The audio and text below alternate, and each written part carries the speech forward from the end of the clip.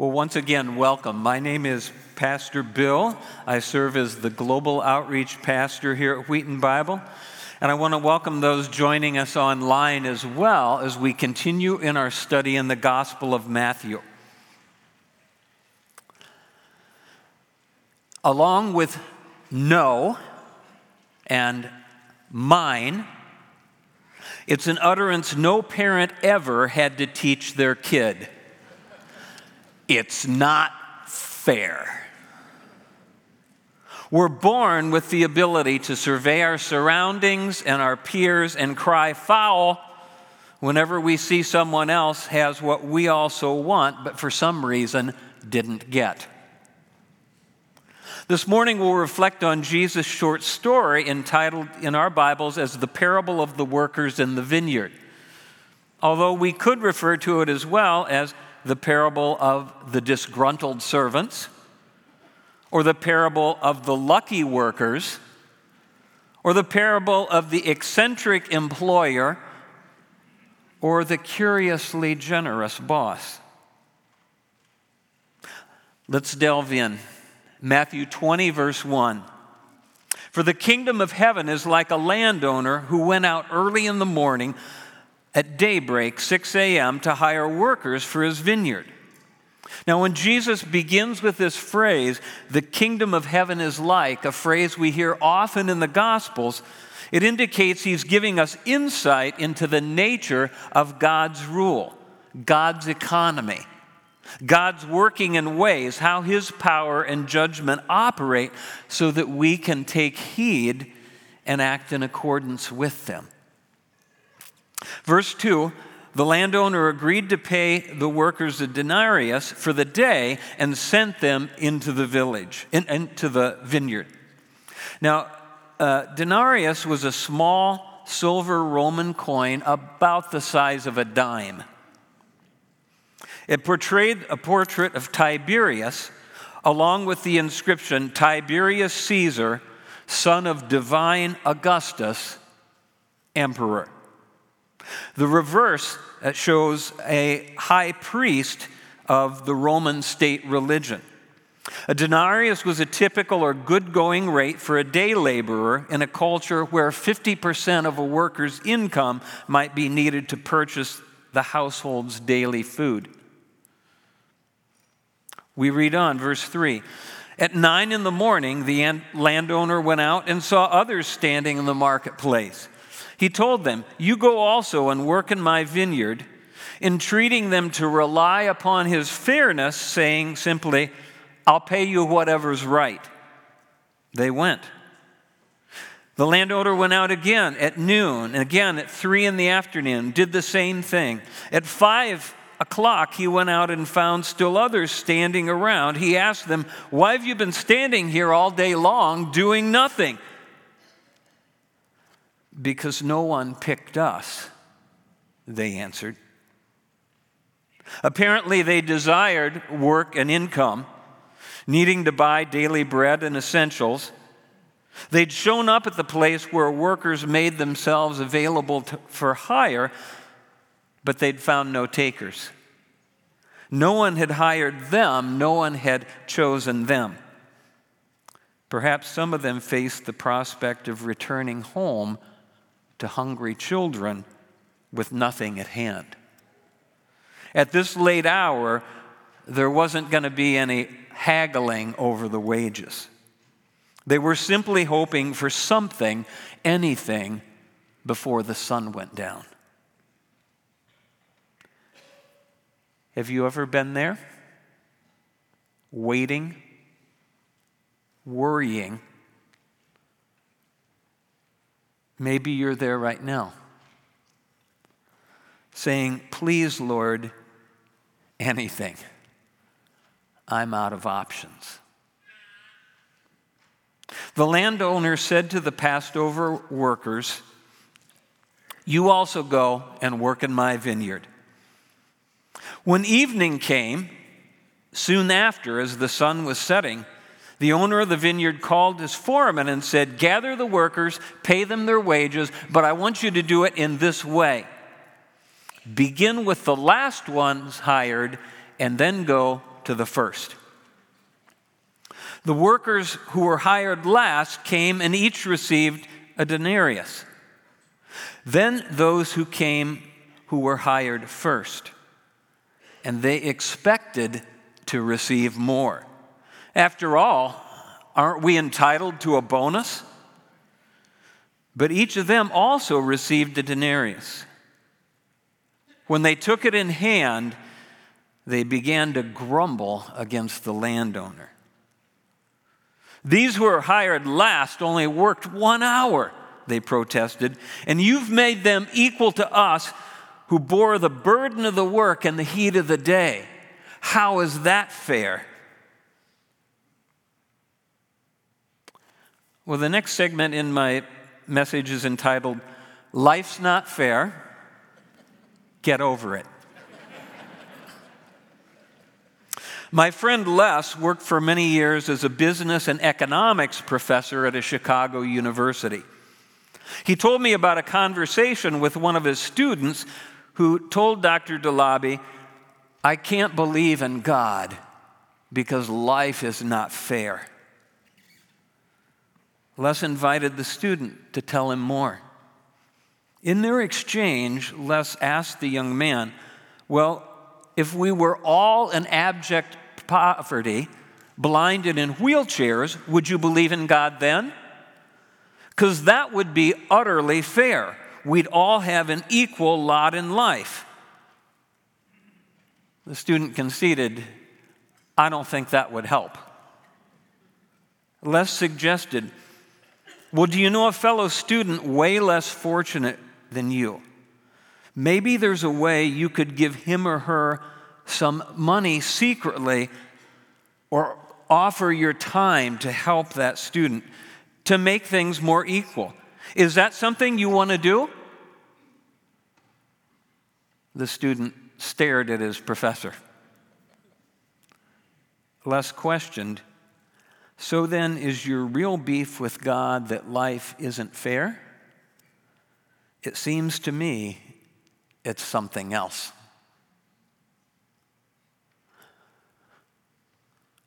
What's your beef with God? What's your beef with God? Do you and I often survey our surroundings and convince ourselves, I'm getting shortchanged, and launch into grumbling against the master? I want to point out this morning that comparison is a thief. Comparison is a thief. The workers in the parable began the day satisfied. They'd gotten up early, offered themselves for hire, were offered work, and agreed to decent wages. They had the security of knowing we're set today. We can feed our families today. It was only later when they saw others who'd put in less hours also getting a full day's pay that their perspective changed and their mood soured. Now, seeing what others got, they expected more. When they'd received what they'd agreed to, they began to grumble, objecting, whoa, buddy, you've made them equal to us. We contributed all of this, and they only did that. When we do the comparing, our disposition often deteriorates from comparison to criticism to complaint. Yeah? Comparison, criticism, complaint. Comparison often ends up with our dissatisfaction. I was happy until.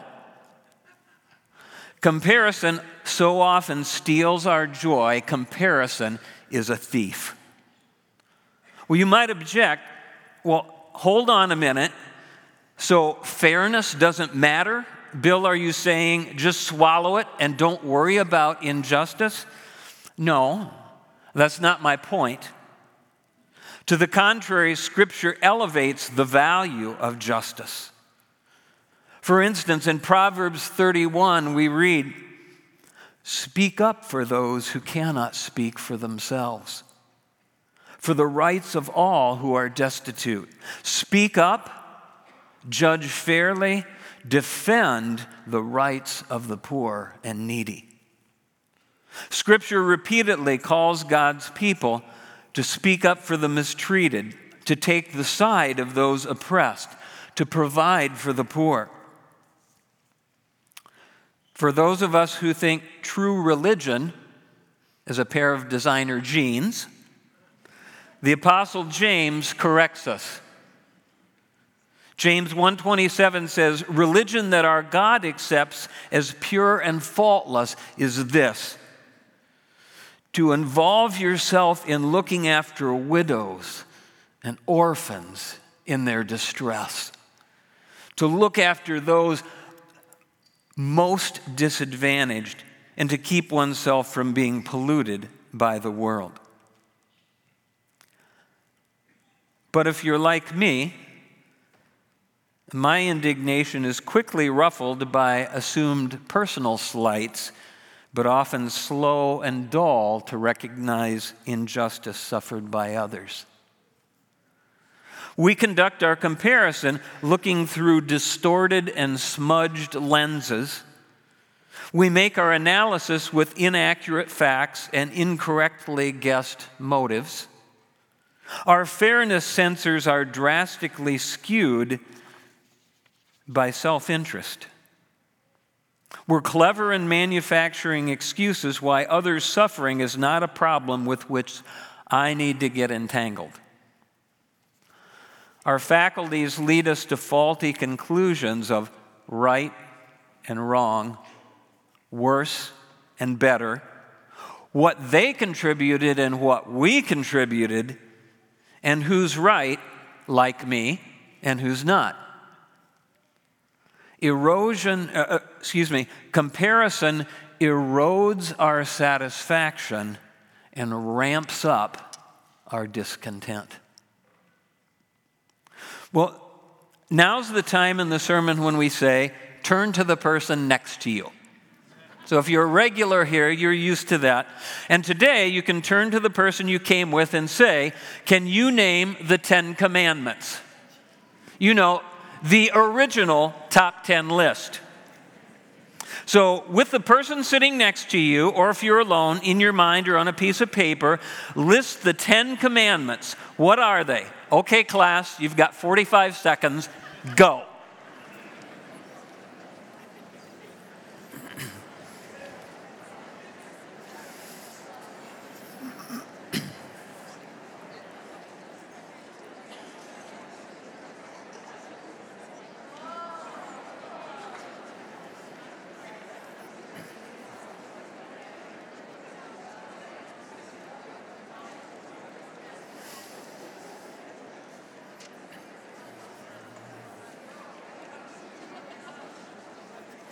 All right, class, time's up, I'm afraid. And the person you came with thought they were such a spiritual dynamo. Okay, help me out. What are the 10 commandments? What are they? Love the Lord your God. Have no other gods before me.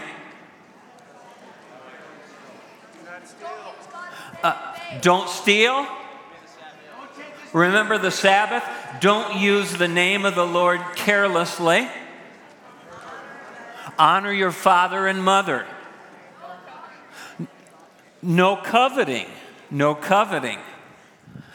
As we go through the list, it seems often that the bookend to the 10 commandments is actually the forgotten commandment. The commandment that says, "You shall not covet." Now, I recall a story of a young mom who was preparing a meal in the kitchen after coming home from church, and she overheard a conversation between her second-grade son and his dad in the living room as her second-grade son said, "Dad, what does it mean, don't commit agriculture? The dad thought for a while. He said, I think that means don't plow in somebody else's field. So they both seemed happy with that answer and went on their way. But we're talking this morning about don't covet, meaning don't yearn for what doesn't belong to you. Don't envy others' possessions or begrudge others' good fortune. Stated positively, be content. So the second point I want to suggest this morning, that comparison inclines us to covet. Comparison just inclines us to covet, to expect more for ourselves, to grumble. Even though none of the workers in Jesus' parable were being shortchanged. Verse 13, the landowner said to the grumbling worker, I'm not being unfair with you, friend. Didn't you agree to work for a denarius? On the contrary, all of the workers received either justice, meaning the wage they had agreed to, or more. It was a justice for those who worked from the beginning of the day to receive the wage. It was mercy in the midst of their poverty for the workers who waited unhired to also receive a denarius. They all received at least justice, fair pay for working a day. They all received at least justice or just plain grace. Unmerited kindness in the case of the latecomers. We read in verse 14, the heart of the parable, the master says, I want to give to the one who was hired last the same thing I gave to you. Don't I have a right to do what I want with my own money? Or are you envious because I'm being generous? Have you ever caught yourself mid-sentence lamenting, Lord, she already has too much. Lord, he didn't deserve that promotion or windfall. And the Holy Spirit catches you asking, are you jealous because I'm being kind? You mutter, Lord, you're not going to forgive that, are you? And the Lord probes, are you angry because I'm being merciful? Remember, the story of the prodigal son doesn't end with a warm group hug. It ends with a brother fuming that his undeserving sibling is being welcomed with a party, and his father pleading with that son to see, you are both loved. When we advise, Lord, if I were you, I'd let him have it, he might just say, are you frustrated because I'm patient? Don't I have the right to pour out my goodness on others without asking you for permission? Jesus teaches us that our Maker is joyfully generous. We read in the Gospels, your Father in heaven causes his sun to rise on the evil and the good and sends down refreshing rain on the righteous and the unrighteous. Little flock, it gives your Father great happiness to gift you his kingdom. A good friend of mine who has lived there in Haiti said, you know, there's a dark side to the culture that has trouble rejoicing in another's good fortune. If your neighbor gets a possession you don't have or moves forward in some way, there's almost a compulsion to steal, ruin, or burn down whatever elevates the other person. Romans 12 urges us instead, rejoice with those rejoicing. Join in their happiness. Stop begrudging. And also be sure that you weep with those who are weeping.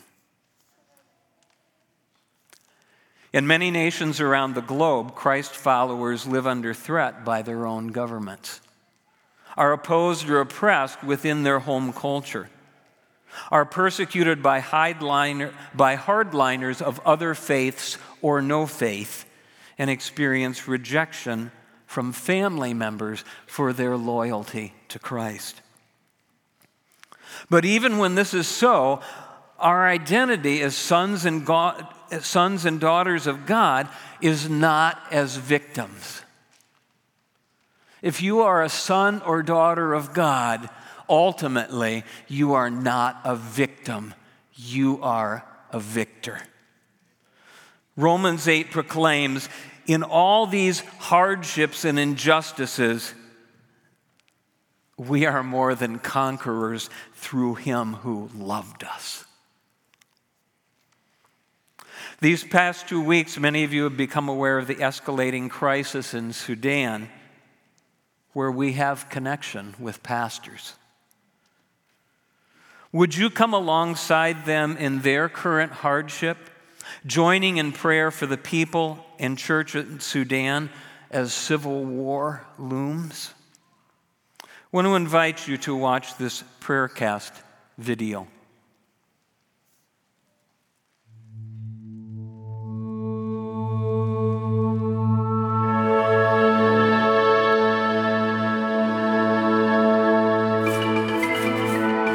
Lord, we thank you for loving us, and you died for people of Sudan. You tell us in your word that a time will come when the people of Cush will raise their hands and worship you. Lord, we pray for that time. We want to see it in our generation. We want to see a multitude of Sudan coming to face. We pray, Lord, for Darfur region, the Western Sudan, all the tribes that are living there. Lord, we pray for visitation. We pray that you send your people who will proclaim your name. We pray for the people of Nyala, and we thank you for the house church that are there. We pray for Noble Mountain.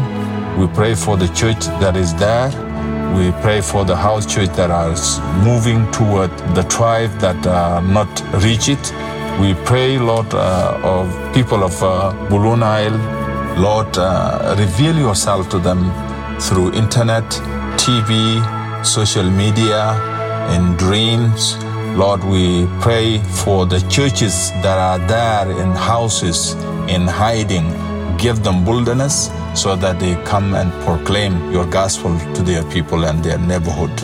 We pray for the people of Eastern Sudan. We pray for all the obstacles that hold them behind, whether it is Islam or African religion, any witchcraft. Move them away so that your people will come to your light and get the salvation that you provide for them. We pray for the Northern Sudan tribe. You know, Lord, that these people, they were believers before, but we want you, Lord, to come again with your salvation. We pray for the people who are in the middle of Sudan. We pray, Lord, for salvation. We pray for evangelize them. Also, we pray for the persecuted church, that you give them boldness, faithfulness, to endure the pain that they are going through. We pray for the government. Lord, soften their hearts so that, Lord, they allow your people to serve. We pray, Lord, for all the challenges that people are facing, famine, economic challenges, and political challenges. security challenges. We pray for your grace. We pray, Lord, use us, use all your servants, use your children that are there, Lord, with boldness. Give them, Lord, courage.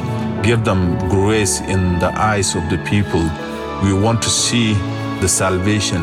We want to see the revival in your church. We bless you. We praise you. Lord, give us courage to walk according to your will.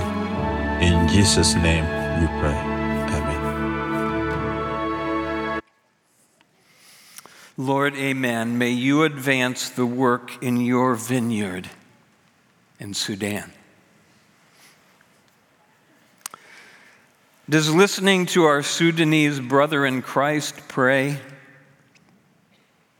diminish your sense of entitlement? It does me, and reminds me that gratitude infuses us with contentment. Gratitude infuses us with contentment. Well, there's a new movie out with Viola Davis, Matt Damon, and Ben Affleck called Air. It's the story of how a mediocre shoe company, Nike, went to extraordinary lengths to tie their brand and risk their future on a single rising basketball star, Michael Jordan. And if you own an original pair of 1985 Air Jordan 1s, they could be worth up to $25,000 if the size, color, and condition are right. Well, guess what?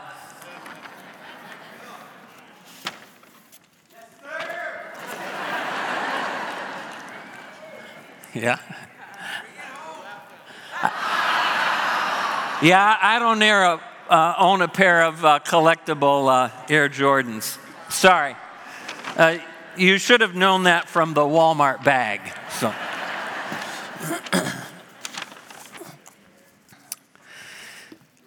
I don't have any collector Air Jordans, but can I be grateful for some new Asics? And if I don't have new Asics, can I be grateful that I have shoes? And if I don't own a pair of shoes, can I be grateful that I can walk? And if I can't walk, can I be grateful that I have life and breath today? Maybe it's not what I have or how it measures up against someone else's stack. Maybe it's more about recognizing that I've been given so much by a generous God. Coveting whines, I deserve better. Better house, better spouse, better career, better car. Contentment concedes, what I have is good. Could always be worse. Coveting is always craving more. Contentment says, I can't believe how much I have.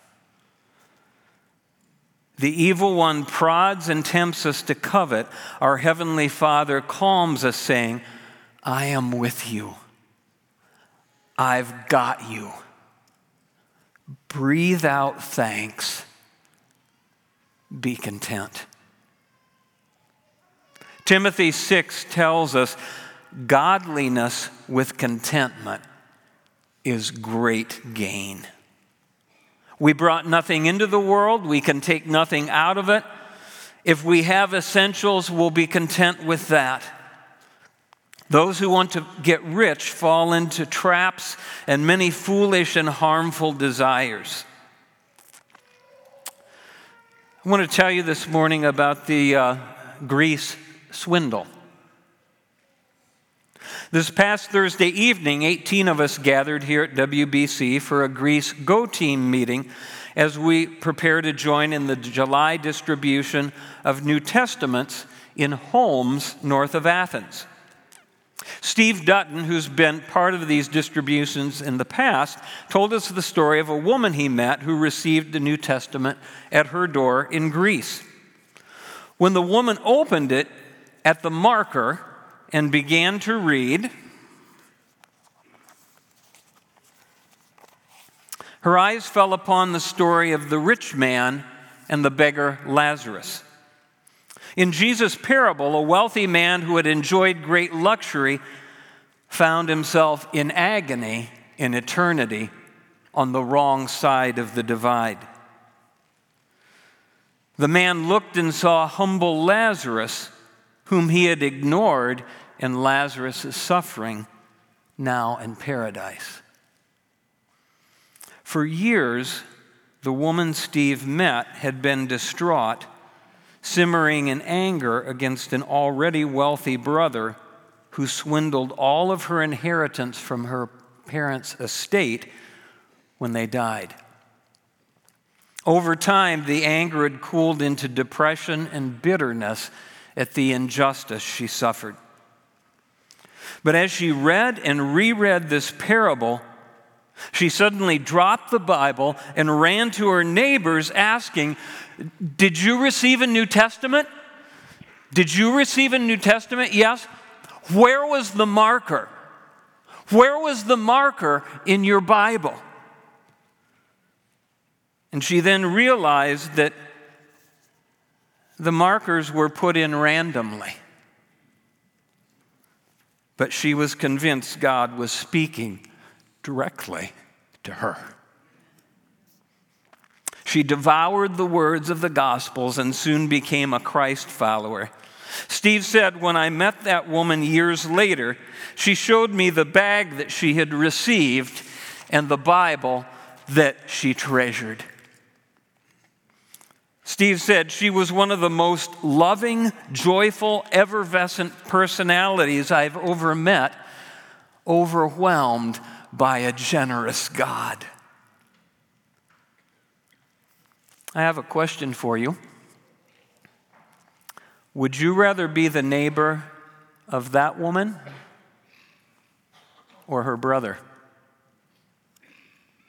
Are you more like her brother, the woman in her bitterness, or the woman in her contentment who knows a good God?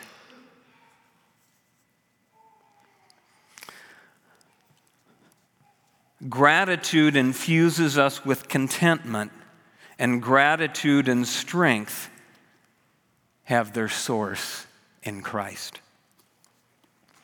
And so Jesus ends this parable reminding us that the last will be first.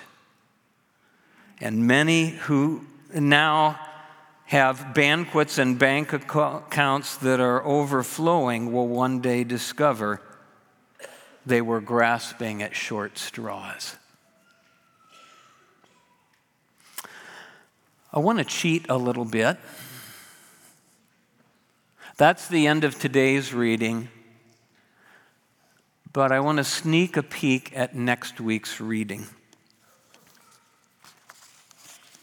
In Matthew 20, verse 17, we read, "Jesus took the 12 aside and said to them, 'The Son of Man will be delivered over to the chief priests and teachers of the law.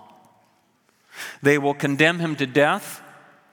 They'll hand him over to the Gentiles to be mocked and flogged and crucified. But on the third day, he will be raised to life.'" These words should right our perspective when we recognize that Jesus accepted the most unfair assignment ever. No one ever humbled himself so greatly. No one ever gave of himself so completely or bowed as low as your Savior. And that is why Jesus alone deserves to be first, to be exalted to the highest place, to be supreme in your life and mine. Would you join me in prayer?